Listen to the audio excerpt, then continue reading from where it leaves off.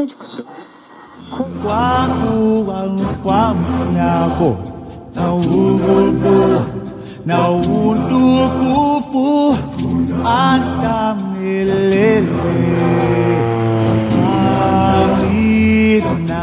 Broadcasting from high above the reserve, this is Radio Harambe.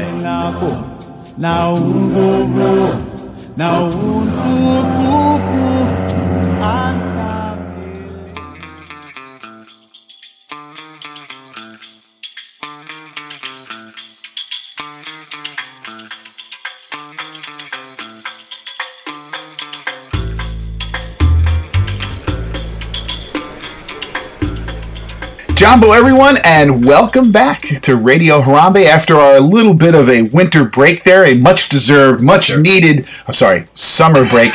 Mike and I, before we went online, were just talking about Game of Thrones, which I am watching for the first time. I'm only 6 episodes into Season 1. Mike's been a fan from the beginning, and so I have winter on my head. Actually, not technically from the beginning. It was a couple seasons in, but I am at the point now where you're totally caught up, and you're it's event watching Sunday night when it comes on. You are a full board. Yeah, you're going to start attending conventions soon. We are here from a rainy and soppy wet Radio Harambe studios, and Mike has returned from his first exploration of Pandora. And we are going to talk all about that, as well as I think your first run at a couple of things, right? Or is it just Pandora is all that's new to you? Oh no, I want to talk about some other things. Right. Okay. So we'll get into that in a second. But there are a few bits of news, a couple of things that I know folks want us to talk about, and so we have some news.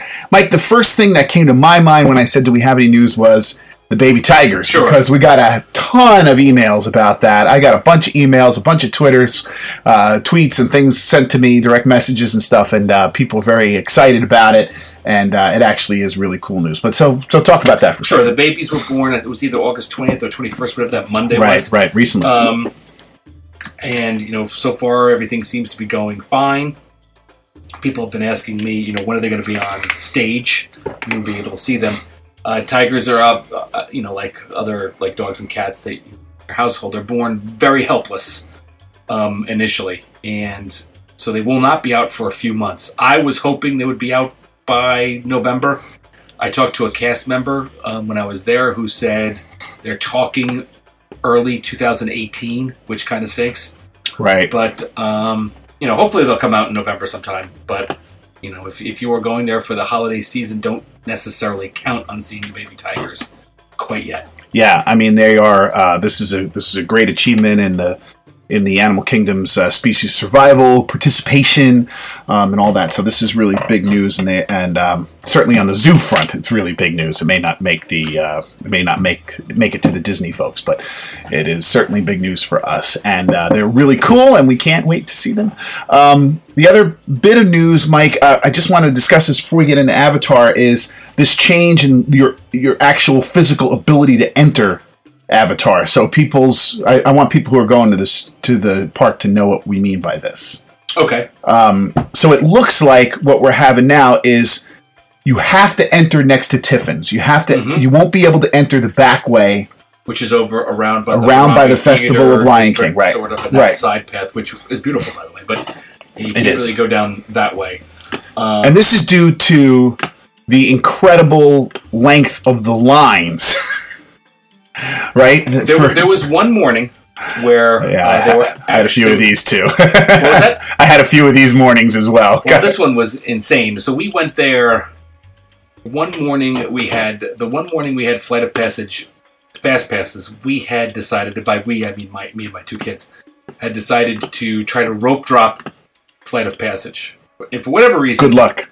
It was crazy that day. Crazy every day. Yes, it was crazy every day. But I was able to do it 3 other times. Okay. We could talk about how I did it. Yeah, we will. We'll get to that. But sure. let's stay on the news here. But with this particular instance, we didn't necessarily, we said I showed up a little, not like I will talk about later.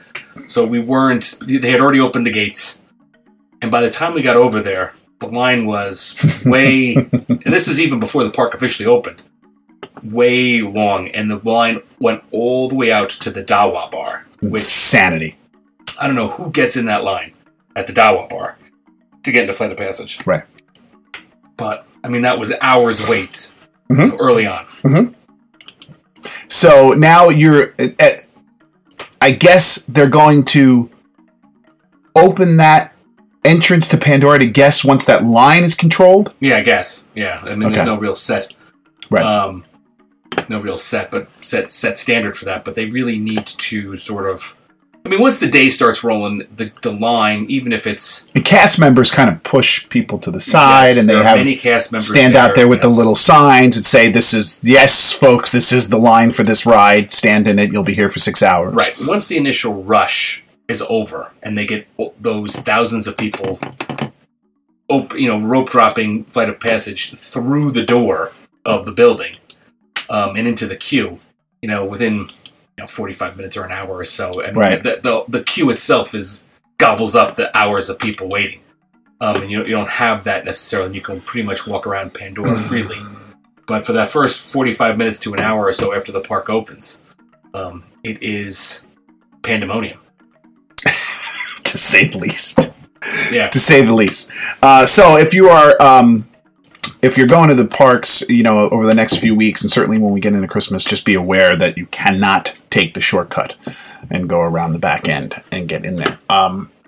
There is a new VIP Ultimate Nights of Adventure VIP tour that is now available to book at Disney's Animal Kingdom. This was actually going to be this is one of the few times you've actually seen something. I was going to do this as a Dave, guess what price this is? See, well, but go ahead, talk about it. I know the price. It's insanity. But go ahead. It is insanity, and it is. We are, we keep talking about this, and I had a few conversations with Animal Kingdom fans the last time I was down there, and a few conversations with a mutual friend of ours who is a cast member, and. We talk about what I think this is, which is sort of the slippery slope towards actually paying for a fast pass style experience. Right. And that's what this appears to be a test balloon for. Maybe not, but they've been doing these VIP tours for a while. They have, but this is the first one that, to me, that I can remember, Mike. This is the first one where they're basically advertising a chance to ride these rides without waiting in line. Right, and that's the only benefit to this. And that is the only benefit of this, right? It's called the Ultimate Nights of Adventure VIP Tour. It basically means that you're going to get a 4-hour tour. It's offered to... on Thursdays, Saturdays, and Sundays. It's $265. That includes tax. There is a discount for AP holders and DVC members and all that kind of stuff. And basically what it means is you're going to get to do the Rivers of Light. You're going to get to do both Pandora attractions. You're going to get to do Kilimanjaro safaris and Expedition Everest. Plus you get some food included. And alcohol. But not that. Oh, and popcorn. Don't forget the popcorn. Right. And all that is included. But it's not included. What? Theme park admission, so you still have to pay the $100 to get in the door. Exactly. So crazy. It is, and so there isn't really. I mean, there's not a whole lot of information about what this tour is going to offer, other than the chance to do those things. Right. A tour. When they say the word tour, that implies some sort of person leading you around and talking to you about stuff. Yes. And do we know whether or not that's going to happen? I have no idea. Yeah. See, and they've been very coy about that, and they haven't really talked much about whether or not that's going to be included. If it is included, then the value of that money goes up a little bit more. Because then you're talking about somebody who is going to be telling you about the parks and about what's there, and and the different things that they're going to tell you about the backstory. They're going to walk you through different things, maybe get you backstage. Right. If all of that is part of it, then okay. I get the desire for it. Mm-hmm. And I get the purpose behind it, but don't for a second think that that's what this is all about. Right. I mean, not at least not in my mind, because they haven't advertised that. What they've done is they've advertised your chance to ride these rides and not wait online. So it feels to me like if this is popular, That's when the evil fingers start tapping together in the bean counter's office saying, now we can really see a benefit of some of these things, and start paying, charging people for, what is a fast pass service. I don't see this being really popular. I really don't. I can't imagine people are going to spend that much money. I mean, you could do the list of attractions that you could do there, you can do easily without a single fast pass. $265. You've come on Christmas. And you have a family of 5. But Christmas is different. You come Thanksgiving. Mm-hmm. You come in a semi-busy time in the summer. You have a family of 5. You never heard of this fast pass thing. You don't know what it is. You got to the hotel, and right. The person at the hotel said, "Hey, do you have your Magic Band?" You don't know what that is. Right. You go online, you book a theme park ticket, you book yourself and you don't read all the other junk that comes with it. This is what happens to a lot of people. Oh, I remember right? an incident. Oh, yeah, I remember an incident when we were checking into whatever resort, maybe 3 years ago, and there was an older gentleman. He either had older kids or maybe he was a grandfather. He was checking in. And he had written down all the attractions he wanted to go, and he was talking to the check-in lady about, no, how do I get into Soarin'? I want to get this fast pass. He had obviously not made any fast passes. He figured once he got there, he'd just make them. And the lady was explaining to him, they're all booked out of that, but, Journey to Imagination is great. And this poor guy and his family were walking away from checking in without a single... in Epcot, you have 3 good fast passes, and they couldn't get any of them. Right.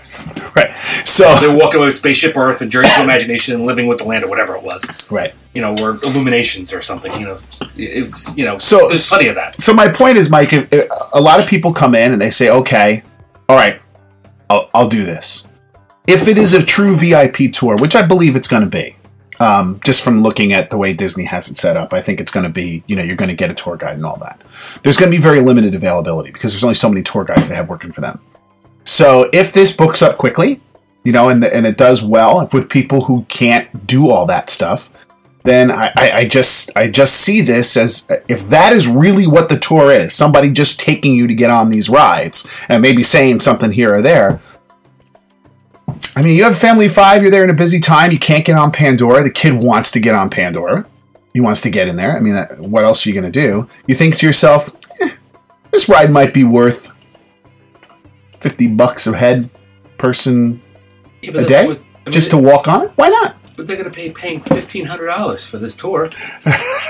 A family of 5 is paying $1,500, almost like $1,400 when you figure out the math. I get you. There's no way that's going to go. I'm sure there'll be some people who have money coming out their ears, right? Who will do it, and money's of no object. Those are the people who have whatever, right? But that's fine. Now, I don't mind. They're always going to be upcharged things. Like if you have the money, you can do it, right? And you want to rent a yacht and sit on Bay Lake and watch the fireworks. That's available. I have no issue with that. Right. I don't either. Right. Or even a Club 33, I have no issue with that. And I don't hear either because they're not. Because, like we said, if it is truly VIP, there's only so many people can do it. So it's not like they're going to be taking places in the line for people who are right. waiting. Right. You're not going to, all of a sudden, your wait is not going to go from 20 minutes to 30 minutes because VIP tours are going to be rolling. Exactly. But I just don't see the value for, even for people who have a ton of money. Why are they going to spend $1,300 to do this when they could just, they could do it without it? It just seems outrageous. Now, you saying, buying the, paying for a better fast pass service is the ultimate end game here. It's coming. And spending another $50 per day, along with a park hopper option, you get the fast pass option, adding $50 a day on your, that I can see, and that could be that's a horse of a different color. It's coming. It very well might. But, this in and of itself, there's zero value to this. It's coming. I'm telling you, it's coming. But I don't think, I don't want to make it sound like I think this is the ultimate end game of this VIP tour. Right. I think this is more like what Mike's talking about, offering a very expensive item to somebody with an enormous amount of money who wants to be able to walk in, wave their money around, and get into these things. It's never, the thing is, something like this, targeted like this, has never been done before. So it makes, as far as saying, these are the rides you're going to go on. There is not a tour at the Magic Kingdom that says, if you pay us this, we'll get you on the 5 biggest rides. No, I mean, there are VIP tours that are like 7 hours, and you get a tour. There's like, Right. the people in the fancy costume. Yep. Walk you around, talk to you about, this, Walt did this, and this and that, and this and that. And by the way, here, jump on, Peter Pan's flight without a line. Right. That happens. That happens, and it will continue to happen. But it's not something that But it's an actual tour. It's an actual tour. That's the big difference. I mean, Wild Africa Trek is $200, but that's a totally different. Right. I mean, that's a totally different animal. Right. Totally different. This is just, we need to get that, Flight of Passage. If you want to see it, you either got to be lucky and get the Fast Pass 60 days out, or get up an hour early. And go. And go. And be at the park an hour early. Yeah. Okay. So I don't want to go on too much about it because it's nothing neither one of us are going to do, and probably not something many of our listeners are going to do. Right. But I just wanted to fire through a couple of little ones before we get to the last one, which is Mike pointed out for me that we can now have our ear hats embroidered at the Discovery Trading Company. If that's something you like to do, go ahead People and do seem that. to like that. Yeah, that's great. And also that we're going to be able to mobily order at Harambe Market, which is good. That actually happened when I was there. So I think all of the counter services now, except maybe Yak and Yeti, are on it. So and we talked last time about how much I like that system. I think it works great. I thought it was fantastic. Yeah. I did it at Thule Canteen. I was going to talk about that in my thing, but we'll talk about it now. Worked perfectly. It was fantastic, excellent. I love the idea, and they have expanded it. They've actually even expanded it. Start going out for a second here to Aloha Isle, which, for those of you who don't know, that is where they get Dole Whips. And there's no food there. It's just the Dole Whip station. So I'm wondering if they're going to roll this out to some other snack areas, not just ordering meals. But I mean, what is it going to? Are you going to start? Or are you going to be able to do it, for example, at the what's the name of the dinosaur ice cream area? Remember the one right behind Restaurantosaurus where they have the ice cream sandwiches? I can't think of the name of the place. Oh yeah. I mean, you're going to be able to do that soon. Let's go get ice cream sandwiches and order right on your mobile phone, which I think is great. I think they're only going to do this in the short term, at least, and maybe even long term. Only going to do it at places where it benefits them with crowd control. Aloha Isle is obviously very crowded. I mean, people love the Dole Whip. So I think you're going to start to see it come into Cosmic Rays. Okay. You're going to see it come into, things like that. That would be my guess for now. I can't imagine they're going to have this elaborate system put in because Are you going to be able to order an ice cream sandwich from one of those little cars? I don't think so. I don't think so. Like Triceratops spin. You're on the dinosaur ride and say, hey, when we get out, let's get ice cream sandwiches and plug it into your phone. Because as we've talked about many times before, Disney parks and technology are not necessarily the best of friends. Mm-hmm. They've struggled with technology. They have, if you look at some of their, if you look at some of the things they've done, if you really look into some of the technology for what they've done with their guests and things like that over the years, it's really not that good. They're not on the cutting edge of things. Right. Still, Mike, I have 4,000 apps on my phone, and the Disney app is the only one that I have to sign my password into over and over and over and over. I do it all the time. Oh no, I take that back. When you go to something specific, like I can look at the app, I can look at wait times. Constantly have to put your if you want to do something. Yeah, I want to change my fast passes, ADRs or something like that. Yes, you're right. Constantly have to change your app or put your password in. And there are other apps out there with a heck of a lot more information on it than Disney has that you don't have to do that. So they're just behind on stuff. It's just the way they always are. They want to make sure they know exactly what they're doing, hopefully, before they do it, but that doesn't seem to pan out that way either. So I just don't see them putting it into everything. Not in the short term. I just don't see that. And finally, Mike, I think this was while you were gone. I woke up with I don't read Twitter very often, but I check my page once every few days and my Twitter account once every few days. And one day I opened it up and my God, I was just Indiana Jones everywhere. Because there was a rumor floating around. And I'll be honest with you, I did not look into where the source of this rumor was and that kind of stuff. But it was discussed so much that I thought we should at least mention it, that Indiana Jones Land was going to come to Disney's Animal Kingdom. Right. And so I just thought, you and I hadn't even talked about it. I thought I'd just mention it to you and see what you thought about it and what and that kind of stuff. I'm hopeful it's BS. I mean, I'm a big, huge proponent of Dino Land itself. Yes, because that was the rumor it was going to take over Dino. Right. The genesis of the rumor, I guess, is the fact that the track layout for the ride Dinosaur is essentially the same. It's essentially the same ride as the Indiana Jones adventure in Disneyland. The only difference being, obviously, dinosaurs versus Indiana Jones. And, you heard a lot of people talking about, it's the same track layout, but the building's completely different. They'd have to change the room setups. It's not just the simple fact of wheeling out the dinosaurs and wheeling in, rocks and animatronic Indiana Jones. But anyway, this is not necessarily to say anything about Dino-Rama area, which is the Chester and Hester area. It's all of Dino Land that they're talking about. Right. And I love Dino Land as a whole. And I think dinosaurs have an important place in the animal kingdom. Kids love dinosaurs. If they got rid of this, there would be no more dinosaurs left in Disney World. Right. Because they got rid of Universe of Energy. Right. So I hope this is just one of those rumors. I mean, every once in a while you hear something like this. Yes, because, it's not news that the Indiana Jones ride at Disneyland and the dinosaur ride are essentially the same thing. I mean, as far as the layout and the ride vehicle and all that, they are the same. And that for when I mentioned this when I went to Disneyland, that's where the similarities between the two ends. Right. I mean, it is essentially the same vehicle.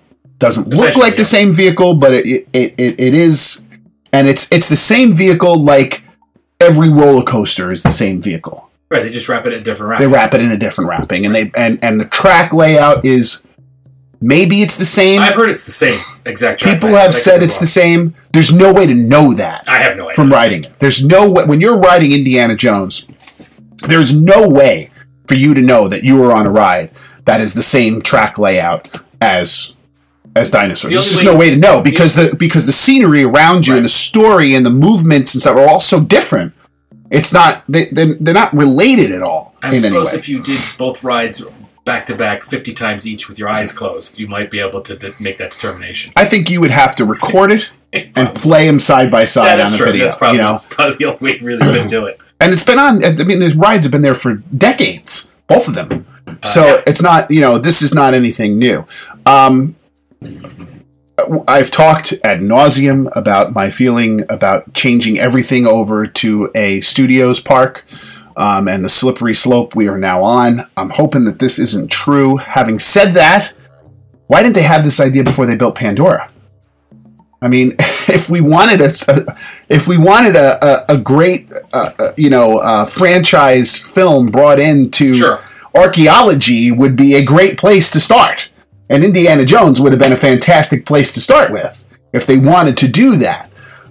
Sure, you could easily build a South America land where Pandora was, and the major attraction being in Indiana Jones archaeology, through whatever. I mean, it would have to probably be a different ride system because you don't want the same exact ride essentially in the same park. I don't think. I don't think you'd want to take the Indiana Jones adventure and just plug it right across the way from Dinosaur. No. But you could certainly do some sort of Indiana Jones attraction, be the centerpiece of some other land, whether it's South America or something else. Sure, of course, and it would fit fine with the way you can design it. I mean, they could put it there, and then they could fit with the Nomad Lounge lab right there, and all that kind of stuff. Absolutely. And you could change the concept of it from more of that sort of tomb diving sort of thing that it has to something more of a jungle adventure. And that Indiana's on. I mean, you could tweak it a little bit to make it fit more into where you're going. So it's not a terrible idea. No, it's not. I think Indiana Jones fits fine in the Animal Kingdom. I think archaeology is, again, we've talked about this many times. The theme of the Animal Kingdom is man's relationship with Earth and its culture and animals. And certainly this fits perfectly with the theme of the Animal Kingdom. I just hope. I just like dinosaurs. I like Dinoland. I like the dinosaur ride. Right. If they want to stick some other Indiana Jones type of attraction in Asia somewhere, like something like a roller coaster or something, I'm perfectly fine with that. I think that would be fine. But I just don't want to see them get rid of Dr. Marsh and Right. Seeker and all that. Here's what I do know. Disney wants Pandora to be the focal point of attention for at least a couple of years here at Animal Kingdom. They're not going... I don't think they're going to put everybody back into the mode of, oh, let's wait for this next big thing to open. And Indiana Jones can do that. It has that kind of cachet with people. So I don't see them announcing this anytime soon. I question the veracity of this Me too. rumor at this point. And I think... Even though it did have a lot of people running with it. Right. And I think, they sort of have their game plan set out for the next 4 to 5 years. You're going to have... Yeah. You obviously have 2018 is going to be Toy Story Land. That's going to be the focus of 2018. We all know 2019, they're hoping, is going to be the Star Wars Land. And then it's going to be the stuff that's coming out for the 50th. And Epcot and Future World will be the target of the next 2 or 3 years after that, I think. With a couple of things that we hear about Hollywood Studios, like the Mickey Mouse ride coming. Right. And Tron and all that kind of stuff. So this wouldn't happen, I don't think, for at least 2022 or beyond. I think before it even gets announced. Yeah, I would agree with that. Yeah. And the final thing I will say, because I'm a broken record, is the head of creativity for Disney's Animal Kingdom is Disney's own version of Indiana Jones, essentially, without the gun and the whip. I mean, Joe Rohde is one of the great explorers of Disney's history, if not the greatest. Just let him make something. If you want something that looks like that and is exciting and is about archaeology and tomb diving and all that kind of stuff, just let Joe Rohde create something new. That's all I have to say. We don't need another film, but this is going to continue until after we get rid of Iger. However, having said all of that, Mike, we've gone way too far in the news because we have to get to your exploration of Pandora. Yes, I finally got to see Pandora. Now, it's important for me to mention this is a dual exploration podcast show because I promised everyone that when I went back, which I've done since the last time we've discussed this subject, that I would go with a clean slate. Clean slate. Total clean slate. And Mother Nature cooperated. But the first time I was there, as I said before, the weather was just awful the whole time I was there. And that was not the case when we were there the last time. Sun was shining. It was brutally hot, but it's August? Florida. Yep. Okay. It's brutally hot, but it's Florida. So, I mean, you expect that. But we got beautiful sunshine. We got, night clear evenings. So we got to see all of it. Again, in all of its glory. But let's start with you. Should we start with the non-Pandora stuff you wanted to mention? We could do that, sure. Go ahead. Sure. So, first of all, Dave, let me point out that we've been doing this show for how many years? 5? 4? Feels like 30. Right? 4 something? 4 something. And it's really gotten us nothing. 0. Not even your fast pass for Flight of Passage. I mean, at one point I got a free tequila tasting at La Cava. Well, you're a Twitter star. Right. Well, the fact that we are Twitter stars, or we are a huge podcast, the number 1 ranked podcast in the country. And, number 1 ranked Animal Kingdom podcast. Fair enough.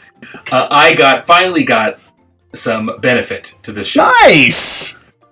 Me and my party, which consisted of my 2 children as well as my cousin who's down there, got VIP seating for Illuminations. Oh. So I have to thank Connor for that. He is a crew chief over there, which means we got to sit on the Friendship dock by Mexico and all by ourselves, just the 4 of us, and watch the Illuminations firework spectacular. It was amazing. So you like Illuminations again? I've always liked Illuminations. That's not true. But, okay. When have I not liked Illuminations? Oh, you always complain about it. I've always said that this is the best nighttime show in the parks. You're insane. I did see... see what a little swag will do for you, Disney. Just throw Mike a little bone, and all of a sudden he loves it. But whatever. Happily Ever After I saw over at the Magic Kingdom. How'd you like it? Loved it. It's fantastic. Good. Way better than Wishes. I was never a big Wishes me neither. fan. Me neither. But it's way better than that. I noticed, Dave, by the way, and it was a little rainy that night. This is back to the Animal Kingdom, but Rivers of Light, which when I had seen it back at the beginning of the year when it first started, was like an event, and you had to be there way in advance, and you wait online, and blah, blah, blah. You might not even get in. There were empty seats. Now, again, really, it was rainy, and you were also at a dead time. And it was the end of August. Yeah, and there was none when I was there. There's a lot of people in Pandora, I'm sure. Right, but there were plenty of empty seats. No empty seats when I was there, so I wonder if it. Let's not. Might have been just the rain. Yeah, and the time of the year. So if you're going in September or something, you should be able to get in there fairly. It wouldn't surprise me if the glow around Rivers of Light doesn't fade quickly, because I think that it doesn't have a lot of bright, shiny objects. That it doesn't have fireworks and Mickey Mouse and stuff like that. Right. So I can see why that would. Right. I mean, I personally love it. I don't love it as much as Illuminations. I don't care what you say. And I would actually put Happily Ever After ahead of it, too. No. But you haven't seen Happily Ever After. How do you know? Yeah, I did. I was there at the beginning of August. Oh, you saw it? I thought you didn't see it. No, we saw it. Oh, right. I would put Happily Ever After ahead of Rivers of Light. Yeah, I liked Happily Ever After. It's fine. I'd give both Illuminations and Happily Ever After marks. I'd give Rivers of Light a B+. I know you like it. You think it's the Rivers best. of Light is A+, yeah. Okay. It's actually something original. I was there for the first day of Food and Wine. Food and Wine now has breached into August. I was there on August 31st. Unbelievable. The first day of Food and Wine, so I don't know if this has anything to do with it, but Food and Wine still sucks. What was the crowd like?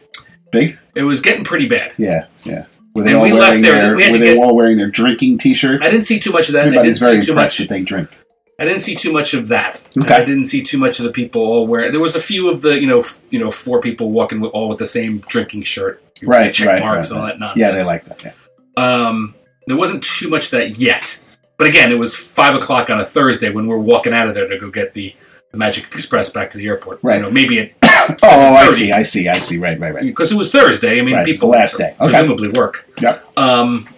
And it wasn't Saturday or Sunday. This is no news. Mike hates Food and Wine. We know this. Yes, I hate it. I still hate it. It was crowded. It was overpriced. It was even though he was only there for 3 hours. He hated it. I hated it. And now it didn't help that it was approximately 175 degrees out with the sun beaming down. Well, you're the one that goes in August.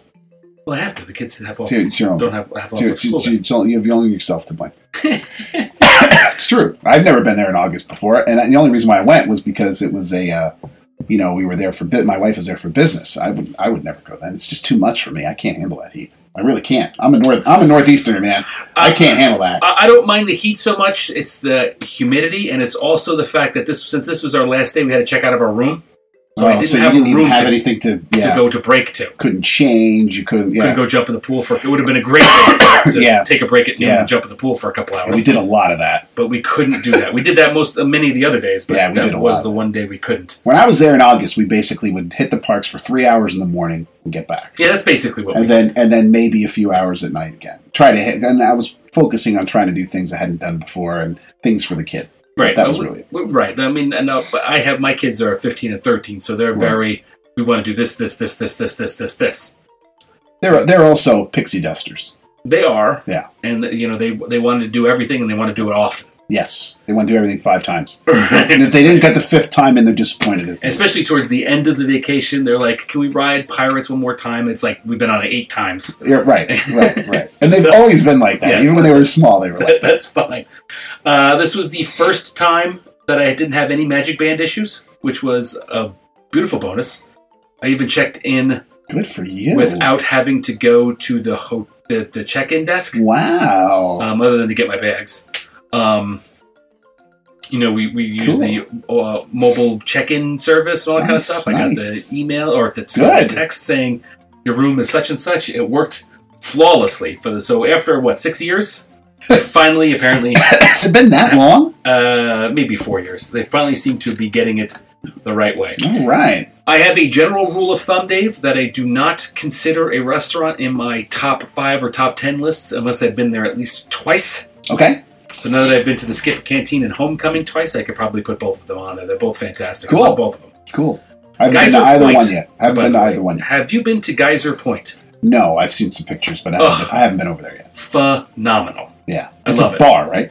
Well, but they also have food. I mean, and it's a restaurant. I mean, it's, they have a lounge menu, which like tapas kind of stuff. For those of you, sandwiches and stuff like that. For listeners who don't remember, I have a 2.5-year-old, so restaurants and bars and things like that are really not on our list right now. Right.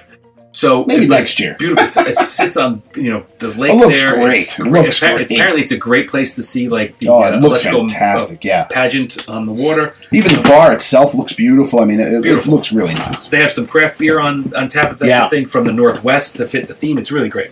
And the Northwest, for those of you who don't know, is quite a craft beer haven. Is it true? Yeah, Portland, Oregon is a huge craft beer section. Northern California too. Yeah. Oh, I knew California. Yeah. But anyway, so check it out if you can. The only other thing I would say before we get to Pandora, 2 more things. Number one is we went to Nomad Lounge 4 times, ate there 3 times. All because the kids wanted to go there. They kept saying we want to go there. Because if it's hot, yes, it's great. There's no better place to be. I mean, we sat indoors each and every time because it's so hot. You just sink yourself into one of those couches and you order these wonderful drinks, and there's no reason to leave. And the churros there, Dave? There's no reason to leave. Don't get churros anywhere else. There's no reason to. Really? They're made fresh there. Oh, I never had any sweet stuff there. We always had they have dipping sauces, like a vanilla cream and a strawberry chili. Okay, well, we're on that. But they taste like donuts. We're on that. They're not like the hard... They taste like fresh hot donuts or something, yeah. They make them right there, fresh. Awesome. And Mark, one of the chefs there I know, came out with free churros, and the kids thought that was the greatest thing. They still talk about that. We always had, I think, do they have like wings or something like that? They have wings. Yeah, that's what we've always had, like salty stuff when we were there. And I was talking to the chef that I know there, and apparently when Tiffin's and Nomad Lounge first opened, they kind of had their marching orders for this would be the menu. Right. Now they can. They're starting to expand out and change up things. Good. They got rid of the spring rolls, for example. Those were good. They did, but they brought in a vegetable pad thai, which was fantastic. Okay. I had a pasoli soup, which is like this beef stew from. It was so good. It was really good with a jalapeno. We only had the spring roll. I think I only had the spring rolls and the wings. That I had the cheese plate again. That's the same. We had that. It's phenomenal. We had the cheese plate. But they're changing stuff. I had that recently. They're changing stuff at Tiffin's. You'll see that in the next coming. I haven't eaten at Tiffin's yet. I love Tiffin's. I've only been there once. I'm sure I would like it. My wife is the least adventurous person. I took her yesterday, just to give you a small example, I took her yesterday to a hot dog place. This is a place that makes all sorts of hot dogs. So you have an order of 25 different hot dogs. They have toppings. They have Italian hot dogs with sausage and peppers and things, all sorts of different crazy things. And she orders a plain hot dog with ketchup. This is what I deal with. So going to some place that doesn't have chicken fingers or pizza is... How could she possibly eat the pizza over there at Disney? She doesn't. Oh, Mike, not only does she... It's awful. Not only does she like it, when we go there, the last time I went to Santulli Canteen, which I thought is phenomenal. We can discuss that. I have that on my list of things. We'll discuss that next. We'll end with the attractions. Okay. I couldn't go with her because she wouldn't go. Because the menu's too confusing. Like, she just wants a hot dog. So she asks every time we go to Pizza Fari. It's the I'm telling you, Mike, I have to eat. Can you just get her to Flame Tree and get like a barbecue chicken? Occasionally. Okay. She likes the pizza. She is, if you ever have any questions about why they serve these things that they serve at Disney, which we talk about all the time, just ask her. She'll tell you, because she's the one that eats that stuff. Because she eats like a 10-year-old. She eats mac and cheese, frozen pizza. Exactly. She eats like her favorite place to eat is her elementary school cafeteria. Is where she wants to eat. So Tiffin's ain't happening unless I'm not there with her, which happens a lot. I go there a lot with just the kids. So we went to Santulli, and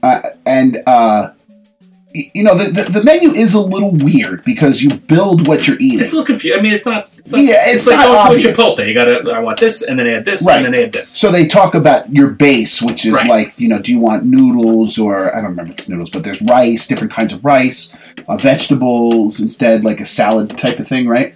And then your protein, which my wife doesn't realize that just means meat. Or tofu. Or but tofu, that's right? neither here nor And there. then you're topping like your sauce on it. So you can build these fantastic little bowls. And the food is all just off the hook good. I mean, I thought it was terrific. I really did.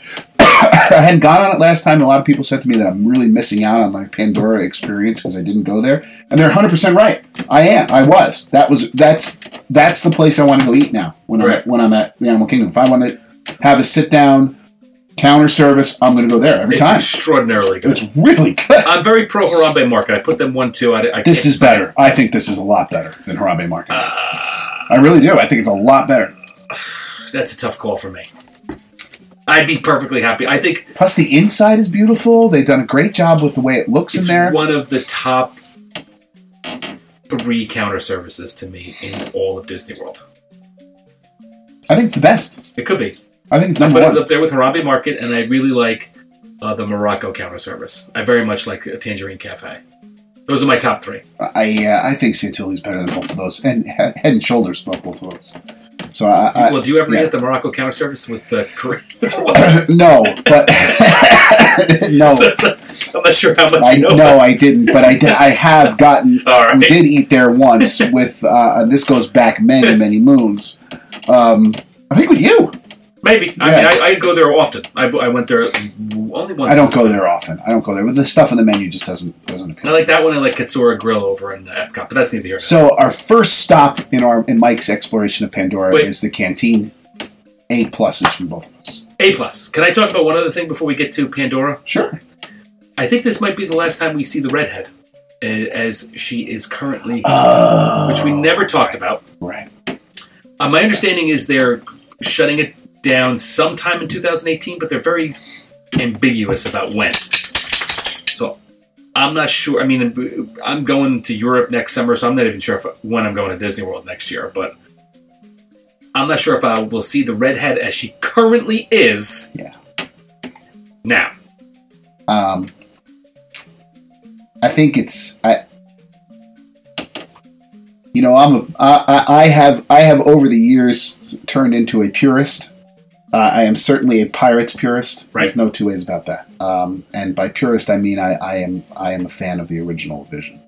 But I get this one. You can't chain up a woman and sell her bike. No. You just can't.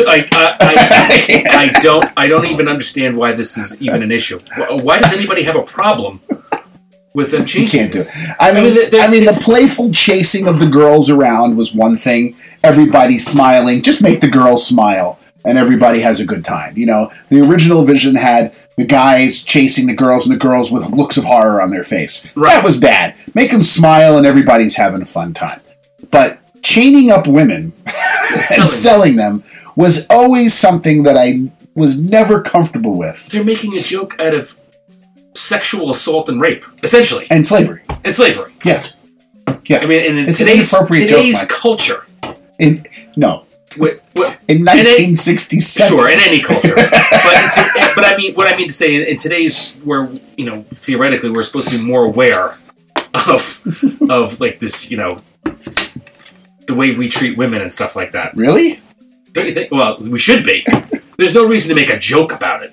I mean, it's so ridiculous that it was even there to begin with. So I am very happy that they are changing the redhead. She's going to still be there, but now she's going to be the pirate in charge of... Okay. I think they're auctioning off loot or something. They're going to have like treasure there, and she's going to be there with a rifle and auctioning off. So you're going to get rid of the whole "we wants the redhead" stuff. Right. Well, we're going to talk more about Pirates of the Caribbean in our next episode. We are. Yeah, so stick around for that. Listen, keep us in your feed. We'll talk more about old school pirates. Assuming we're still in people's feed after the 6-month or 6-week hiatus. True. All right, let's go to Pandora real quick. Okay, so this was Mike's first time on Pandora. My first time in My Pandora. second time in Pandora, and my first time with the sun shining in Pandora. And so your mindset going in was poor. Yes. Right. Mike is famously poor. He is a detractor of the very idea and has been from the beginning. I hate Avatar as a movie. He hates Avatar as a movie. So hate might be a strong word, but I think it's a stupid movie. Overall, your movie feeling. is Pandora. Your overall feeling coming out before we get into the specifics. Coming overall of the land itself. The whole thing. It was fantastic. Yeah. Good. That's it. Yeah. It was beautiful. It is beautiful. They did an incredible job. I was shocked at how much I loved it. Cool. I pretty much loved everything. Almost everything. But, I mean, generally speaking, I still can't stand Avatar the movie, and I still don't think it fits thematically. No. But for what they had, the hand they were dealt, in terms of, Bob Iger bought these rights and said, you're putting this in the animal kingdom. They did an exemplary job. Which is what I said. Quadruple plus. Right. I mean, you couldn't have done a better job with the hand you were dealt. And that is exactly what I said when I first saw it, even in the rain. That they couldn't have done better aesthetically than what they did. Even and we're talking the general landscape here. When I saw it online, some of the plants and things like that, I was like, this looks kind of plasticky. In person, much better. A little less so. A little less so. And then at night, because I first saw it at night. We went there, our opening. Oh, really? We were there. Cool. The first time I saw it, yeah, I did the other we one. didn't have any attraction. We just didn't do anything other than just walk through it for like a half an hour, check things out, take some pictures. Really cool. Unbelievable. Yeah, it's amazing. It's like a watercolor painting. Yep. Beautiful. Yep. Sure is. Really is. And I said that right off the bat. It's just, to me, it's that next level down. When you scrape the surface off a little bit and get into it, you think to yourself, that's when you can't stop thinking to yourself, well, what is this? Why is it here? Like that's the part that gets me. Aesthetically, you walk in, it is off the hook beautiful. Amazing. Everything they've done, the little details and the vines and the things like that is good. The only detail that doesn't work for me is the floating mountains. We discussed that. Yeah, it just looks like an archway. Yeah, it doesn't look great. Stupid. Stupid to call it floating mountains. It is stupid. They shouldn't have done that. But it's aesthetically just overwhelmingly good. Yep, and overwhelmingly detailed, and you could see meticulously how they built each and every little piece of vegetation and little building pieces and all this. That's amazing. And the noise. I mean, I don't know how much you appreciate this, but the sounds that you get from the quote unquote forest. Right. The animals, theoretically, the bugs and crickets or whatever else, right. The pretend animals that they have that are supposed to be in the woods all around you, especially at night. Okay. I just thought it was captivating. Very good. Yep, I agree. But the sound is terrific throughout the park, and I think that's the thing is that it's done a great job. It is kept to the standard of Rhodey's other areas that he's done that with, because I think the same type of incredible detail and beauty is done in Africa. It's done in Asia as well. Right. I think this fits in perfectly. So, before we get into the attractions, did you see the drum circle? I did. I have two issues with the Avatar land itself. Okay. One is the drum circle show is ridiculously stupid. It's one of the worst pieces of entertainment I've ever seen in my life. I knew you'd hate it. I could tell, right? The drums, I don't have actually, the drums are much better at night when there's no show, and little kids can go over and pound on the drums, and you can hear it off in the woods and stuff. Right. And kids get a kick out of that. That's fine. But the show itself is ridiculously stupid. I thought, and it is mildly offensive to Native Americans because it's sort of they're kind of like copying it, but it's not right. It is mildly offensive to Native. Mildly, and it's not not redhead level offensive, but it's mildly offensive. Right. I thought to myself when I watched it the first time that I'm 30 seconds into the show and I'm saying to myself, Mike's going to hate this. Oh, it was awful. I just knew he'd hate it. The other thing I hated about it, and we'll talk about it real quickly, and we'll get only to the good stuff, is the bar, that little kiosk bar setup. Stupid. I mean, epic fail. Yeah, fail. They needed to put a bar there. They needed a lounge. I mean, I understand the Nomad is right across the way. They needed just a dowel bar, a few stools and a bar. Right, have a little something for some, for people to sit down. This was just a walk-up window for pre-made drinks, and it's just no. I mean, imagine you come to Pandora, and you walk into Pandora, and your kids want to ride these rides again, and they're going to wait on an hour line. Wouldn't it be nice to just have a bar to sit at? Exactly. For a few minutes. I mean, it's not. I'm asking for 10 beautiful stools. landscape. I mean, it's gorgeous. It would be great with the waterfall. I mean, the waterfall. And then you could listen to the wonderful drum circle while you're there. We'll keep it far away from the drum circle. And the last thing before we get into the rides, the attractions was, did you go into the gift shop? I did. That's fine. But They did a nice job. Let's harken back to when Mike first saw the merchandise. I didn't buy a single thing. Let's harken back to when Mike first saw the merchandise. Sure, go ahead. And then spend 20 minutes talking about how awful it looked. It's not that bad. The T-shirts look okay. Things look fun. They've gone beyond just simple things. Yes, I will give you credit. I will agree to that. I mean, you could buy They've been thoughtful about their merchandise. Yes, I would agree with that. I mean, it's not just Mickey Mouse with a blue hat on. Right. You get some of that, which is cheap and stupid looking. The tails and all that kind of stuff were kind of dumb looking.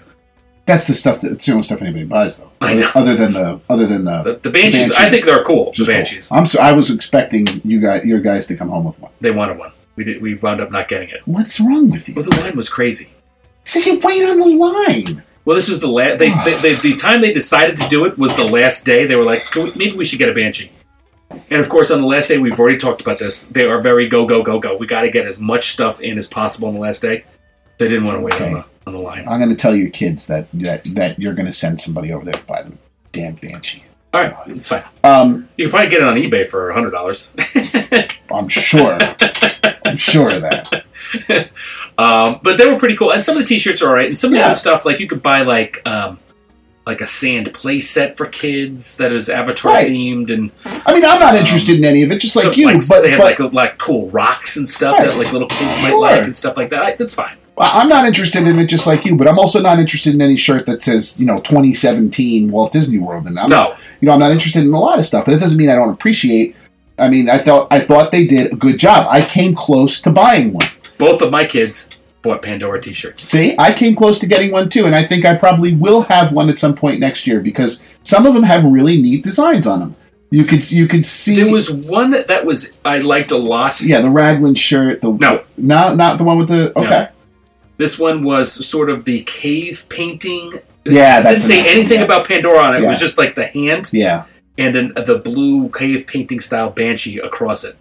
Yeah. You wouldn't know what that was. Like if I walked around New Jersey at a mall somewhere, people would be, I had But you know that if you ever bought that and wore it, that I would take a picture of you. I might have to do it just for that purpose. And post it on Twitter every time you do it, right? I might just do it. You do know that's what will happen. I might have to do it. And I was hoping against hope that I could get a picture of you with a Banshee on your shoulder. Yeah, right. For me to send. Okay, so attractions. Let's start with the Rivers of Light. Okay. I believe I said when I saw... Rivers of Light, you mean Navi River? Navi River Journey, I'm sorry. Let's get the names of these attractions right this time. I'm terrible with this, Mike. I'm turning... It's not Flight of the Banshee? It's no, not Rivers of Light. Folks, my 2.5-year-old has sucked the brains right out of my head, and I can never remember these things. The Navi River Journey. I was lukewarm on it at best. I don't like as I mentioned, I'm just going to kind of reiterate what I said. This doesn't change from the first time I saw it. I did see it again this time because it's indoors, so the weather didn't have anything to do with it.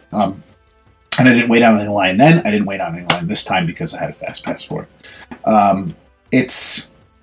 I don't like the screen-based stuff. I don't like the movement to that. I'm definitely traditionalist with the animatronics. Right. And it was just too much of that screen-based stuff. I thought the animatronic at the end was fantastic, but the rest of it is all kind of lost on me. I don't. Okay. You see the six-legged thing and... okay, I guess if you're a fan of the film, that's really a cool thing to see. But if six-legged thing? There was a feet walking above you. Oh, was that in the film? I don't even know. I don't know. Yeah, I don't know. I don't know. But you see these things, you're just like, okay, that's a weird looking thing. And I guess it's kind of cute, but it's on a screen.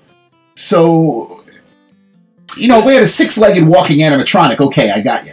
That's cool. But to just see something like that on the screen, if you don't have a frame of reference to what you're looking at, you're not really into it.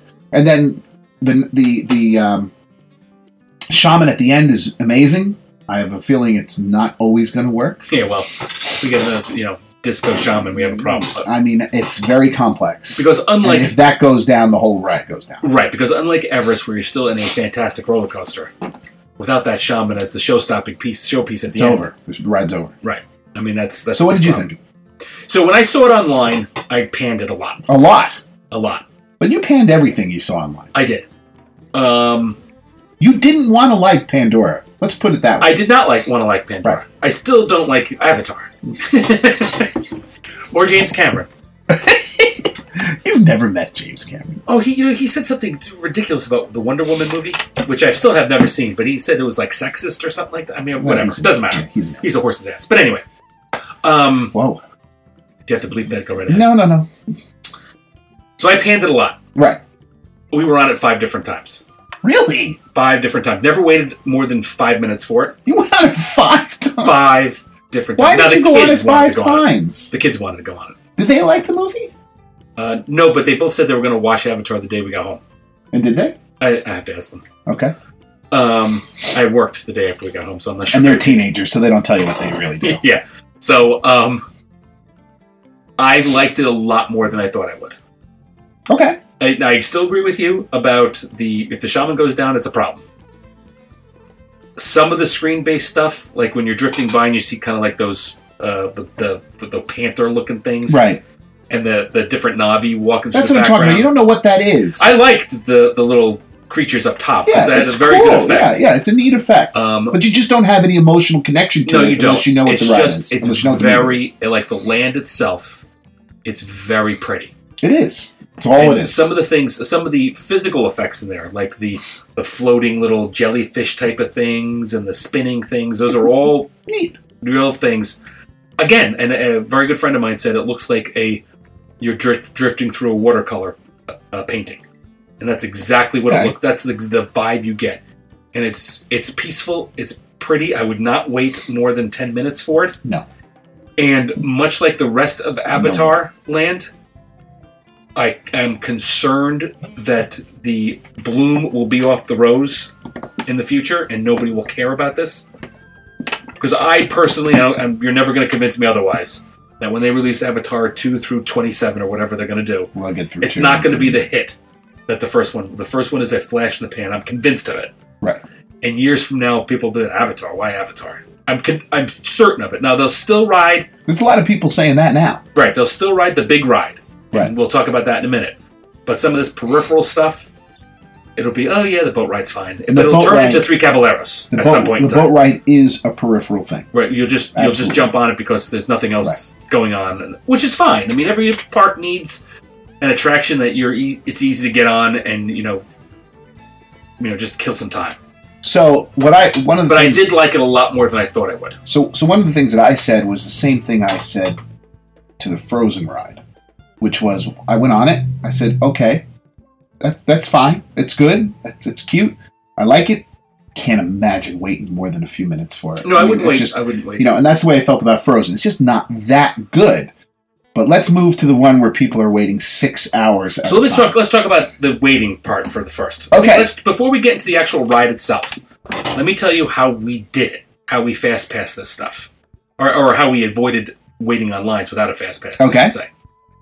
What you have to do, and what we did, was if the park was, especially on extra magic hours, when the park opens at 8 o'clock, you have to be aware that you need to get there at 7:15 or earlier on a mildly busy day, late August.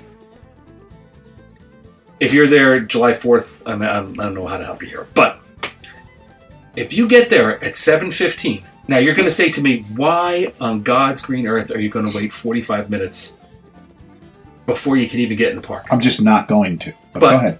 The answer to that question is you are not. They let everybody in by 7:30. Okay. They line you up at Flights of Passage by 7:40. We were done with the ride before 8 o'clock a.m. Right. On both of those days. They open up Pandora, even on regular opening hours, like a half hour before everything else. Right. You have to have that in your mind. I got to get there 45 minutes. Because if you do, and this is how it worked out for us every time, we did this. We got there 45 minutes to an hour ahead of time. Okay. We were through Flights of Passage before the park even opened. We jumped on the Na'vi River journey without a wait at all. You just automatically get on. We were out of Pandora, riding both attractions 5 minutes after the park officially opened. And then you go over to Everest, you go over to Kilimanjaro Safaris, there's nobody there. Right. You could do all the big things. And we were talking about this a little bit with the... But you understand how many people that excludes, right? Who? Well, Mike, I mean, anybody who has a child under the age of 7 can't be at a park waiting in line at 7:15. I mean, what, are you going to get them up at 5 o'clock in the morning? Yeah. So you're going to ride your kid out of bed. If you want to ride this ride. At 5 o'clock in the morning. Fast pass. If you have an elderly parent with you or something like that, you're going to rise these people out of bed at 5:30 in the morning, get them fed. Why do you have to rise them up at 5:30 in the morning? Because you got to get them fed, you got to get them dressed, you got to get them on the bus. Oh, forget the bus. Uber. No. You can't. It's not $10. always. It's not always an option. I have a kid in a. Well, that's true. I can't do that. If I have a party of more than a few people, $20. I can't do that. You can do it with a minivan. So it's ridiculous that in order to ride this ride, what you need to do that is insane. Now, my whole point of saying all that is, if either of these two things were, in my mind, incredible, show-stopping, amazing experiences. If this was Star Wars Land we were talking about. If this was Star Wars Land, I would do it. Right. If this were, and there's even rides in the past that Disney has done that I have been incredible fan of that I would probably do it for. Soarin', when Tower of Terror first came out, there was just some amazing stuff that they did. Sure. That I would go to that extreme for. The problem is, for me, I don't think either of these two things fit that bill. I would do it for the safaris when it first opened. I would do it for Everest when it first opened. I don't know about these two, though. And that's the thing. That's the only reason. That's the difference, I think, between you and I as we're going to go through this Flights of Passage Flights of Passage. Flight of Passage. Right. That I just don't agree that either one of these rides are worth that kind of extreme. Yeah, it's extreme. Because it's off the hook, and it also excludes certain people. I mean, you can't do it with little kids. When you say excludes, it's just not possible, Mike. You can't. It's not a possibility. It means that in order to do this, you have to be a party of adult or older kids. You can't do this with babies, with little ones. You can't go there with elderly people, because if you're there and you're on the bus system or that kind of stuff, you just can't do it. You'd be leaving your room at 6:30 in the morning. No, I left my room at like 7. That's when I left. Because you're Ubering. I can't Uber. No, one time we did it on the bus. We did it on the bus. See, you get what I'm saying. It's extreme. I do. So is it worth it? I personally didn't think we waited one time. The first time we tried it, we didn't have that down pat. I rope dropped it 3 times. The first time we did it, I didn't have that down pat, that system down pat. I got there... Commando Disney. Right. I got there it was Extra Magic Hours, opening 8 o'clock. I got there shortly before 7:30. Okay. We waited about 30 minutes on the Flight of Passage. That's not bad. No, it wasn't bad at all. And then how long did you have to wait for the river? That day we did not combo it with the river. We went somewhere else. So by that point, river is probably an hour. I don't know if it was that long, but long enough for you to want to do it. Yeah, no, I wouldn't have done it. Right. But still, again, the rest of the park is basically empty until like 10:30. Sure. Or an hour and a half after the park opens. Sure, but I can get there at 8:30. Leave my room at 8 o'clock. I could do a normal thing and be a benefit. If you could get a Flight of Passage Fast Pass... Don't do this. If you're only going to be there one day, yes, don't do it.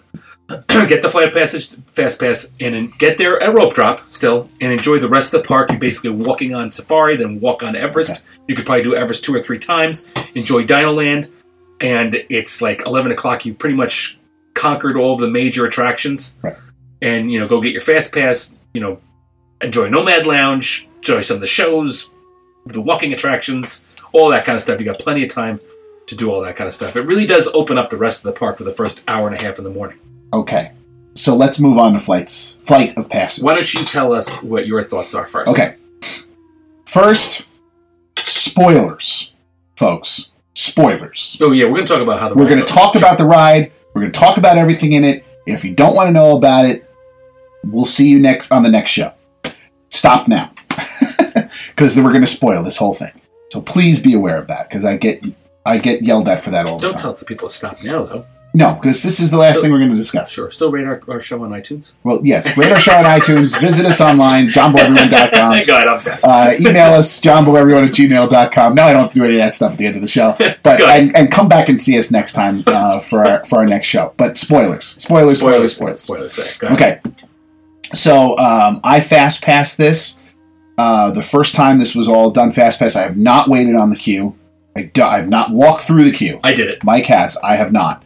Every time I went out twice. The first time was the original fast pass I got. The second time I actually nailed a solo fast pass. Just happened to see one like at 3 o'clock in the morning. I was up for whatever reason, and probably because the kid was yelling. And found one, solo right? And I got one, so I went on it. And again, we're there with 2.5-year-olds, so he can't go on it. So we're each doing it solo. My wife and I did it each solo. So I went on. You go on I got there right as the time said it. You can go. I thought we might have a bit of a fast pass wait. Mm-hmm. There was none. Mm-hmm. That might be a idea of being a solo person because it's okay. You're one. Okay, you're on the next group, and just walk right in. And then you go through what seems like, Mike, and I'm going to say this that's going to sound negative, and it is slightly negative and sound more negative than it was. It feels like an interminably long pre-show. I mean, you just keep pre-showing and pre-showing with this guy trying to explain to you what you're going to do. Right. Because the concept of what you're doing, okay, so basically what the concept is if you haven't seen the movie, a regular person kind of like mind melds, to use a Star Trek experience phrase, goes into the conscience mm-hmm. of a Na'vi on the planet of Pandora. And in this ride, you become a Na'vi, but not really. You just sort of see what a Na'vi is seeing, and you ride on this Banshee, but not really. Right, you're on a stationary bike. Okay, so none of those. So you see, but they have to explain all that. Right, they do have to explain all that. Right, because if you've never seen the movie, you have no idea what this is all about. No idea. Okay, so the explanation portion of that is very long. It feels like it's long. Am I wrong? Did I feel like it was long to you? The second time I did it, I was like, "Oh God, please!" I probably don't. Let's just get through this. Dislike it as much as you. Having said that, I don't say dislike. I just thought it was long. Yeah, it was long, and they had to explain things. And there are other pre-show events like the one in Dinosaur with Dr. Seeker and Dr. Marsh. You know, the old test track with Bill McKim. Right. They were much more charming. Those had much more charm. This was not charming. That's a great point. Which might be why I felt it was long. Right. The guy tries a little bit by kind of being dopey. Not really very good. But it does not come off as charming. I'll agree with you. It's just sort of... So that may be the reason why I felt it was unfavorable.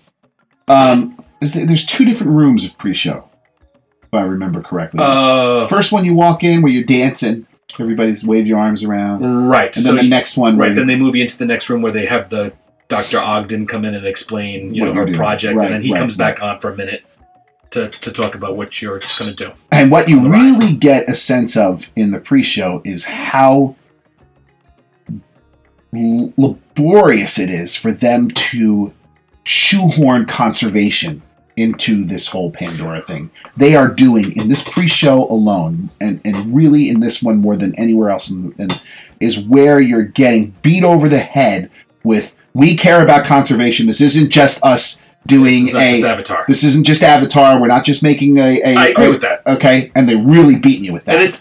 And in fairness, the only place they do it exactly is this. But they do it. So you really get that there. I mean, they don't do it at all at the Na'vi River Journey. There's like a couple signs here and there about like different animals, and there's Na'vi River Journey, you just get on and ride through the river. Well, if you go through the queue itself, there are a couple little plaque kind of things about this is I forget the name of the thing. So before we go any further, why don't you talk about the queue? Because you went through the queue. Sure. So the first time we did it, like I said, I mean, we've heard this. Scott Campbell told us all about the queue, so we know what. I didn't listen to. That was the show I was on. Yes, I don't listen to it. So we know what it's all about. If I'm not on, we know what it's all about. And the point that he made was that it was designed for a long wait. Oh, yeah. Yeah. Oh, yeah. So the queue itself, I'd be hard-pressed to think of a queue that comes even close to being as interesting as this one. Which is what he said as well. First, I only did it once, because the second 2 times where we rope dropped it and got there like an hour ahead of time, you even go like sort of through the you're right on the ride. You don't even get to go through the queue. No, fast pass, you just bypass it. No, not even, but even just rope dropping it. Standby. Bypass all of that until it starts to build up. But the first time we did it, we got a chance for like 30 minutes go through it. You start off with this outside kind of in this beautifully done water features. I mean, the water features and the waterfalls in this land are off the hook. Nice. Okay. I'm a big fan of waterfalls and moving water and stuff. I think it's beautiful. And it was beautifully done. You then enter the cave with all these like cave painting kinds of things. Cool. Fantastic. Mm-hmm. Well done. I've never stayed through. Every time I've walked through it, I walked right through that. And even when you do the standby and you just jump right on the line, they kind of bypass the main parts of the queue. And that is the bioluminescent forest part of the queue, which was beautiful. Again, very similar to the Navi River journey. And then the lab itself, where you see the floating Navi and the avatar, whatever you want to call it, and the thing, and the various labs. There's not a lot of hands-on stuff. I thought there'd be more hands-on stuff. Mm-hmm. It's more just like looking at interesting things. Okay. And I can imagine being online for 3 hours, you get bored with it for a little while. But going through that in 15, 20 minutes, well done. I thought the queue was fantastic. Okay, so if it was actually designed for a 3-hour queue, it hasn't achieved that, is what you're saying. It's a good 45-minute queue. Yes, I can't imagine anything keeping your interest for 3 hours, though. First of all, you can't go to the bathroom. Right. I mean, I can't imagine anything keeping my interest for 3 hours. Certainly not in a queue situation. No, not in the queue. Right. I mean, I would have anticipated more little hands-on kind of stuff in the lab. I mean, you had like these little animals moving around and stuff, and other like wavy kind of things. Right. And, and again, they do a lot of conservations. Beating you over the head with it, kind of in the lab, like we're doing this, the Mountain Banshee project or whatever the heck it was called. Right. It is something like that. Yeah. All that was kind of like in this lab, which was interesting to look at for 20 minutes, and I could see kids, some skulls and stuff. Oh, that's cool, that kind of thing. But after 20 minutes or so, I'd be bored to tears. So you then enter a room after you're done with the pre-show. Right. You enter a room, a small room. There's only maybe 6 bikes. You were in a group of 16, so it's 8 bikes. You're handed a pair of glasses, sort of wrap around 3D glasses, and you go into this room, and you are given a number corresponding with what looks like a stationary bike. It does. Okay. You sit on the bike sort of squeezes onto your legs as it sort of like secures you into the situation. And I'm thinking at this point that this thing's going to take off. That this bike's going to move. You mean like Soren? Yes. Okay. That's what I'm thinking. So I'm thinking Soren, the movement of Soren, this vehicle is going to move. Because I didn't have a chance to sort of look around at my feet to see what it looked like. I just sort of sat down and kind of figured it all out. I'm thinking this is going to move. So you sit in this thing. Now, the concept is this stationary bike is now supposed to be your Banshee, magically, and you're now a Navi. And the stationary bike starts to, down by your legs, starts to move. Right. As if something were inhaling or exhaling. Mm-hmm. However... Well, actually both, inhaling and exhaling. However, if you don't know that that's what that's supposed to be, you don't know why that's there. Like, you're looking... Because you can look down and see your stationary bike while you're riding. Yeah. You can see that it's a stationary bike. Right. The glasses in the movie doesn't make you think that you're on a Banshee. You don't see the head of a Banshee in front of you. No, you don't see the head of a Banshee. You have no idea that that's what you're on. So there's never a point where you look at the Banshee that you're on. So that whole concept is completely lost on me. Like, I had no idea. Like okay, and afterwards I remembered. Oh, that was supposed to be the Banshee breathing. This movement of this thing. But there's a part in the movie where you're stopped and you hear it breathing, and it coincides with with your legs moving. So then, right? I mean, yes, I get that. Okay. But you're in sensory overload when you're on the ride, because basically what you are in is a virtual reality, a poor man's virtual reality ride. Okay. And anybody who's put on sort of the virtual reality goggles knows what I mean by poor man's. Because in a virtual reality ride, when you have the goggles and gloves on, you actually see yourself. You do. Yeah. You can put your hand in front of you and see it. Mm-hmm. You can grab an item and wield it around and all that stuff. That doesn't happen on here. So it's basically and again, it's going to sound more negative than it is. It is a IMAX 3D movie that moves very, very fast on a stationary bike. Right. That's the ride. You sit on a stationary bike and you look at a very fast-moving IMAX 3D film. Everything's animated. Everything looks animated. Well, it's the movie, Avatar. Right, everything's animated. Everything looks animated. It's essentially a cartoon. So you're moving into an animated world. Right. You don't feel like you're in a real world. At least I didn't. And the last thing I'll say about it before I let you kind of go on this is the one issue I have ever had as far as physically with rides, I can ride any kind of extreme coaster and I've been on them all, is simulators. I don't go on Star Tours very often. I hated the old Body Wars. Okay. I don't do well with tricking my brain into thinking I'm moving when I'm really not. See, I don't have that problem. All you have to do is move me a little bit, and I don't have it, which is why something like Soarin' doesn't bother me. Soarin' is mostly tricking your brain. You're moving, but it is actually moving a little bit with you. Sure. Dinosaur, well, Star Tours, Dinosaur doesn't. They jerk you around. Yeah, but they don't. But it's all they do is jerk you up and down. Yeah, that's what they do. Right? Yeah, absolutely. So you don't actually kind of like scale with the movement. Okay. Move in scale with the movement.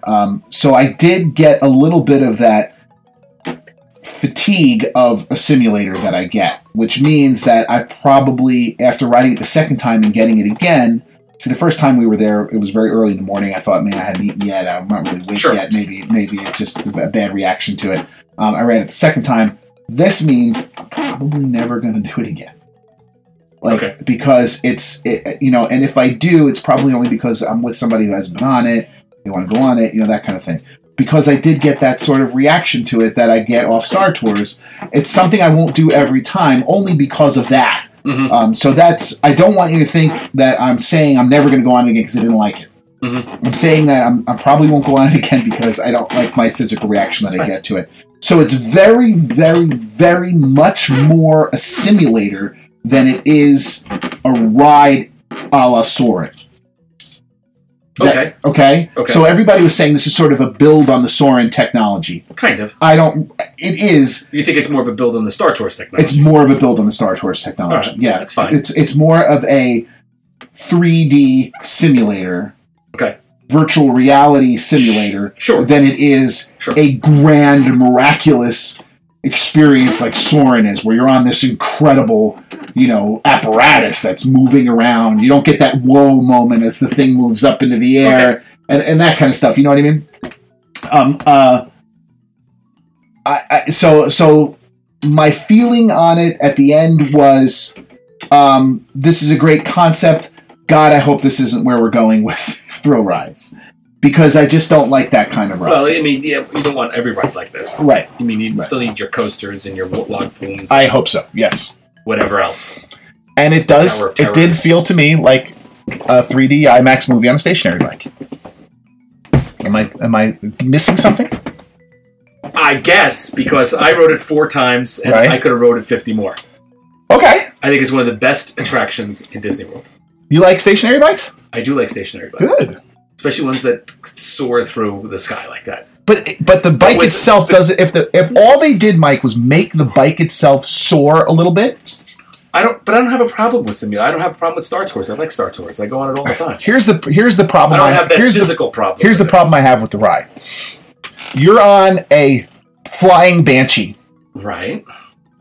And the thing banks and goes down through these little valleys and stuff. Right. But yet your stationary bike doesn't bank. So, okay. Your stationary bike stays stationary. Right. So you're just looking at a movie doing that. Like you don't feel I the disagree. physical movement of I felt like I felt movement of the screen. I mean, I felt like I was doing things with you the feel wind like you're and being water spraying on you and all that kind of stuff. Great. They did a great job with that. And smells great. In fact, my wife came off and that's the best smelling ride I've ever been on. It was fantastic. That's what she said today. She's never been on a and that's all great. All they needed to do for me was make the bike move with what you're doing, and then it would heighten that level of reality up through the roof and would have made it so good. Instead, it's a virtual reality ride. See, I thought it was an unbelievably great ride. The only thing you said... It's a very, very good ride. The only thing that you said that I would agree with that would have helped is if every once in a while you saw the Banshee head pop up and you saw that you were on it. I get that. I mean, that probably would have been a good idea. But other than that... It's a very, very good ride. They've done it. They've done a really good job with it. I love the ride. It was a hell of a fun. They've done a really, really good job with it. It is by no means even in my top 10 of the best rides that Disney's ever done. It's in my top 10. Maybe in my top 5. Oh, come on. Might be. I mean, it's better. Get out of here. Go ahead. Give me some attractions. I'll tell you if I like it. Haunted Mansion. Indiana Jones. Pirates of the Caribbean. Big Thunder Mountain. Splash Mountain. Tower of Terror. Soarin'. I can go on and on and on, Mike. There's a million of them. Soarin'. It's way better than Soarin'. No, get out. The original Soarin'? Get out of here. Get out of here. That's insane. No, it's not. I mean, it might be as good, but it's not way better. I mean, when you it's hard to compare it to like Haunted Mansions. You're talking apples and oranges there. I'm talking attractions, quality of attractions for Disney. See, in my mind, number 1 is Kilimanjaro Safaris. I didn't even get to that yet. Number 2 is either Spaceship Earth or Haunted Mansion. Those are my top 3. I can make your argument this is 4. Ugh, insane. It's a great ride. And think about it. Not even near it. I'd have to think about it, but I could make that argument. It's not even the best ride in the park. It's better than Star Tours. It's better than Star Tours, yes. It's better than Soarin'. It's better than... It's not better than Soarin'. It's better than Test Track. It's not better than the original Test Track. It's better than Test Track, period. No. End of story. Simply You not. don't even talk about it. It's just not. It's not even anywhere near the development process. I mean, here's the thing this is the thing. Fun. This is what Disney does. Disney invents things that you can't even imagine they would. So you've walked. This is why everybody likes Disney, right? I'll give you that. So everybody's gone on roller coasters. They spent their whole generation, all their lives on roller coasters. Sure. And what does Disney do? It turns it into a car, and you drive the car at 60 miles an hour through these bankings. Something we all wish we could do. Sure, right? This is a stationary bike with a movie screen. I mean, I like Test Track, and I get your point that it's not as innovative as Test Track. If that's the qualifications of this, I would agree with you, Mike. It is not at all innovative. In fact, it is a step back in innovation for Disney rides. It's a movie screen. It's a 3D film on a stationary bike. But it's taking the simulator idea, the Star Tours, it's a great Body ride, Wars, folks. and all that kind of stuff, and it's innovating on that. It's advancing that. It's the next level of that. Those were done 30 years ago. So what? Roller coasters were done 100 years ago. So what? What is that? What's the point of that? It's more innovative. It's taking that technology. Now again, I don't want every ride to be this. Obviously not. Neither do I want every ride to be a dark ride or every ride to be a roller coaster or every ride to be a log flume. But it is taking the simulator technology and pushing it. Let me try it. Let me try it like this. All right, go ahead. Disney saw the IMAX technology and they thought, how can we do this? What can we do with the IMAX technology? When they created Soarin', some genius somewhere with an erector set thought to himself, what if we put people on this massive engineering thing and put them up into the screen so they actually feel, not only do they see what, this environment that they're going into, but they actually physically go into it as well. And then we do the smells, and we'll do the movement, and we'll do the water splashing, and we'll do all of that. But in order to do that, Mike, they had to create this theater that is unlike anything the world had ever seen before. Again. I'm not done. All right. That, to me, is true Disney Imagineering, innovating in levels that are just genius. When you first saw it, you're like, what? Am I really... You thought to yourself, am I really doing this? Sure. This ride, you put on a pair of glasses and you sit on a stationary bike. Again. And all the only innovation, the only mind-blowing technology brought into the stationary bike is a bellows between your legs that goes up and down, and you don't really know why, and you look down and you can actually see it doing that. No, so you feel like you're flying more than you ever did in Test Track or Soarin'. Not Test Track, sorry, Star Tours or Soarin'. Mike, you are actually flying in Soarin'. You are actually taken... Again. However many feet off the ground in Soarin'. I'm repeating myself. If you're making a list of top 10 innovative rides, I'm not putting it on it. You asked me best rides, best attractions. That's what you asked. If you're only what makes it the best? It was just so much fun. I mean, I was smiling and laughing the whole time. It was an absolute delight. And it's ride. More fun than Soarin'? Sure. More fun than Rock and Roller Coaster? I'm not a big More fun than Tower of Terror? More fun than Splash Mountain? Big Thunder Mountain? Like, you have issues with simulators. I'm not real good with up and down, so I'm not a big Tower of Terror. More fun than Everest? I can make that argument. Yeah, you can make that argument. You can make that argument. I love Everest. I don't see it. It's a great ride. It's people should go on it. It's a great ride. You will like it. I suppose if you're an Avatar fan, you may even love it. Are there such things? I guess, yeah, absolutely. There are, really? Absolutely. Your kids are too. I would call them Avatar. They're a Flight of Passage fan. They're Pandora World of Avatar fans. I think he did an amazing job. I think they did an amazing job with it. I was just underwhelmed with how it didn't really feel like we've innovated or engineered anything that has gone beyond what you can do with a pair of 3D glasses in front of your television. So, I totally disagree with that. It takes the Star Tours, Body Wars, that kind of stuff, and puts it to the next level. To me, it innovates on that. It was much more dynamic than Star Tours. And believe me, I'm a huge Star Wars fan. Star Wars is infinitely more entertaining to me than Avatar. But the attraction of Flight of Passage is a better ride than Star Tours. Oh, Mike, we're not arguing that. That's not the discussion. And it's it absolutely is better than simulator attraction. And has doubled down on it. Yes. Yeah. So that's definitely innovative in a way. It is not a completely different idea. Like, I mean, if we're going to go top innovative rides, you're going to put Soaring on it, you're going to put the Tiki Birds on it, or, Mr. Lincoln, that kind of stuff. I get that. It's not one of the top 10 innovative Disney attractions of all time. But it is in my top 10 for entertaining attractions, absolutely. And it might even be in my top 5. I would say it's probably... And we might be talking about this on our next podcast. It might be.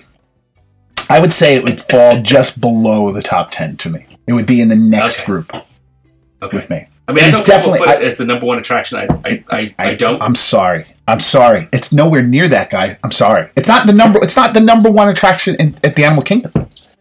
No, I mean, I think Safari's is better. It's better, of course. Safari's is a better attraction. And then I think you have this and Everest. And if you said to me Everest is a better attraction than Flight of Passage, that's fine. Everest and Flight of Passage, I would put at this point. I would say Everest is better because I like roller coasters better. So for me, I like it better.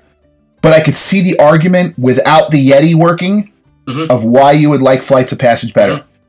Mm-hmm. Working Yeti, the original Expedition Everest, worlds more impressive than this. Worlds more impressive. When you walk through Everest, the queue through Everest, you get on the okay. Let's take the queue away because I didn't go through the queue, so I can't compare. You get on the train. You go up into the mountains. You go backwards through the mountains and down through that and into. I mean, you're just blown away. This is just a movie. It's on a stationary bike. It's not just a movie. It's not just a movie. It's a simulator you ride. Go through Star Tours is just then Soarin' is just you go through the and see when you after you've ridden Everest a few times and you see the detail in the Yeti when it was moving and its motion. You see the incredible building that they built to create the mountains and all this kind of stuff. I mean, it's just so impressive. This is just movies. We're going to have to disagree on this because this was an amazing attraction. Having said all of that, it's great. It's great. It's great. It's a great ride. It would be. How do you say that after the last 20 minutes of panning it? I'm not panning it. What I'm saying it's a moving on a stationary bike. What you over again. Because that's what it is. What you said was that it's one of the greatest rides Disney's ever done. Right. It is not. It is not.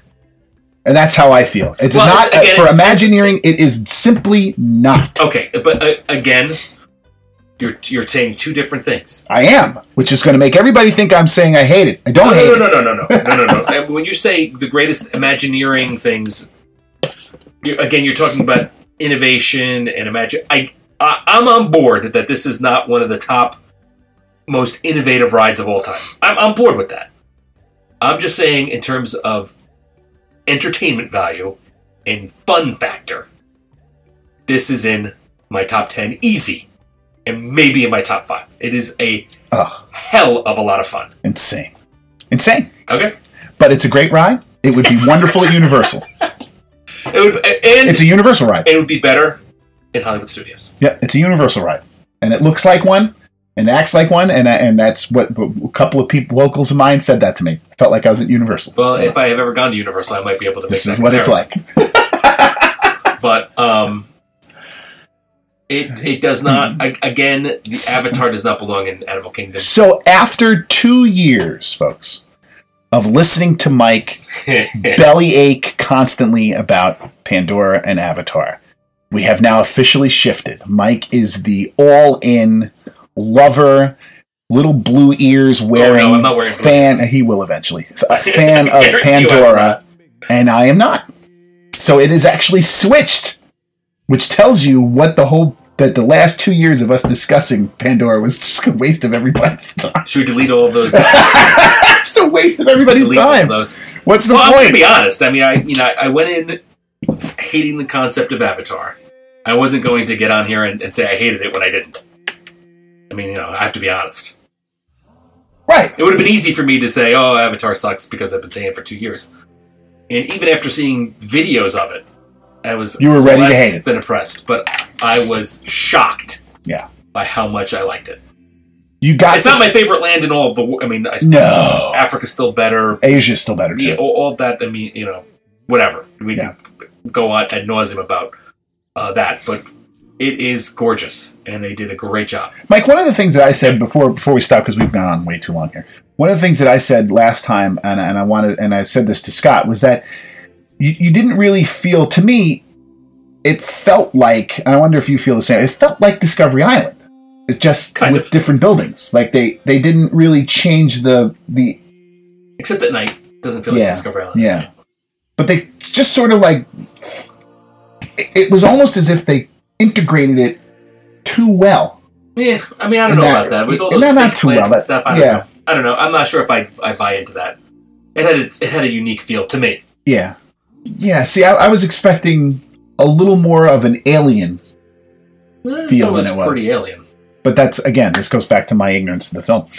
I don't know what to expect. Yeah. So, anyway, so there you go. Mike is now Pandora Mike. I'm going to learn the language. We're going to call him Pandora Mike. I gotta find out how you say. Next episode will be all in native Na'vi. I have to say, by the dictionary to. I have to see how you say the word safari in Na'vi, and then that'll be Mike's new name. Do they actually have a language? I mean, I know they come up with fake words. Yeah, well, I don't know. Is it like a Vulcan thing where there's actually a dictionary somewhere? I don't know. Okay. I hope there is. So you heard all the stuff before. That's the end of the show, folks. Thanks for listening. I'm sure I'll hear all about this in the coming Twitter days. But you can also find Mike at Jumbo Everyone. I'm at Radio Harambe on Twitter. You can email us jumboeveryone@gmail.com. We certainly welcome your feelings, and if we, we'll read these things if we think they're interesting contributions to the show. For Safari Mike, I'm Dave McBride. Kwarini, go well, and thank you for listening to Radio Harambe.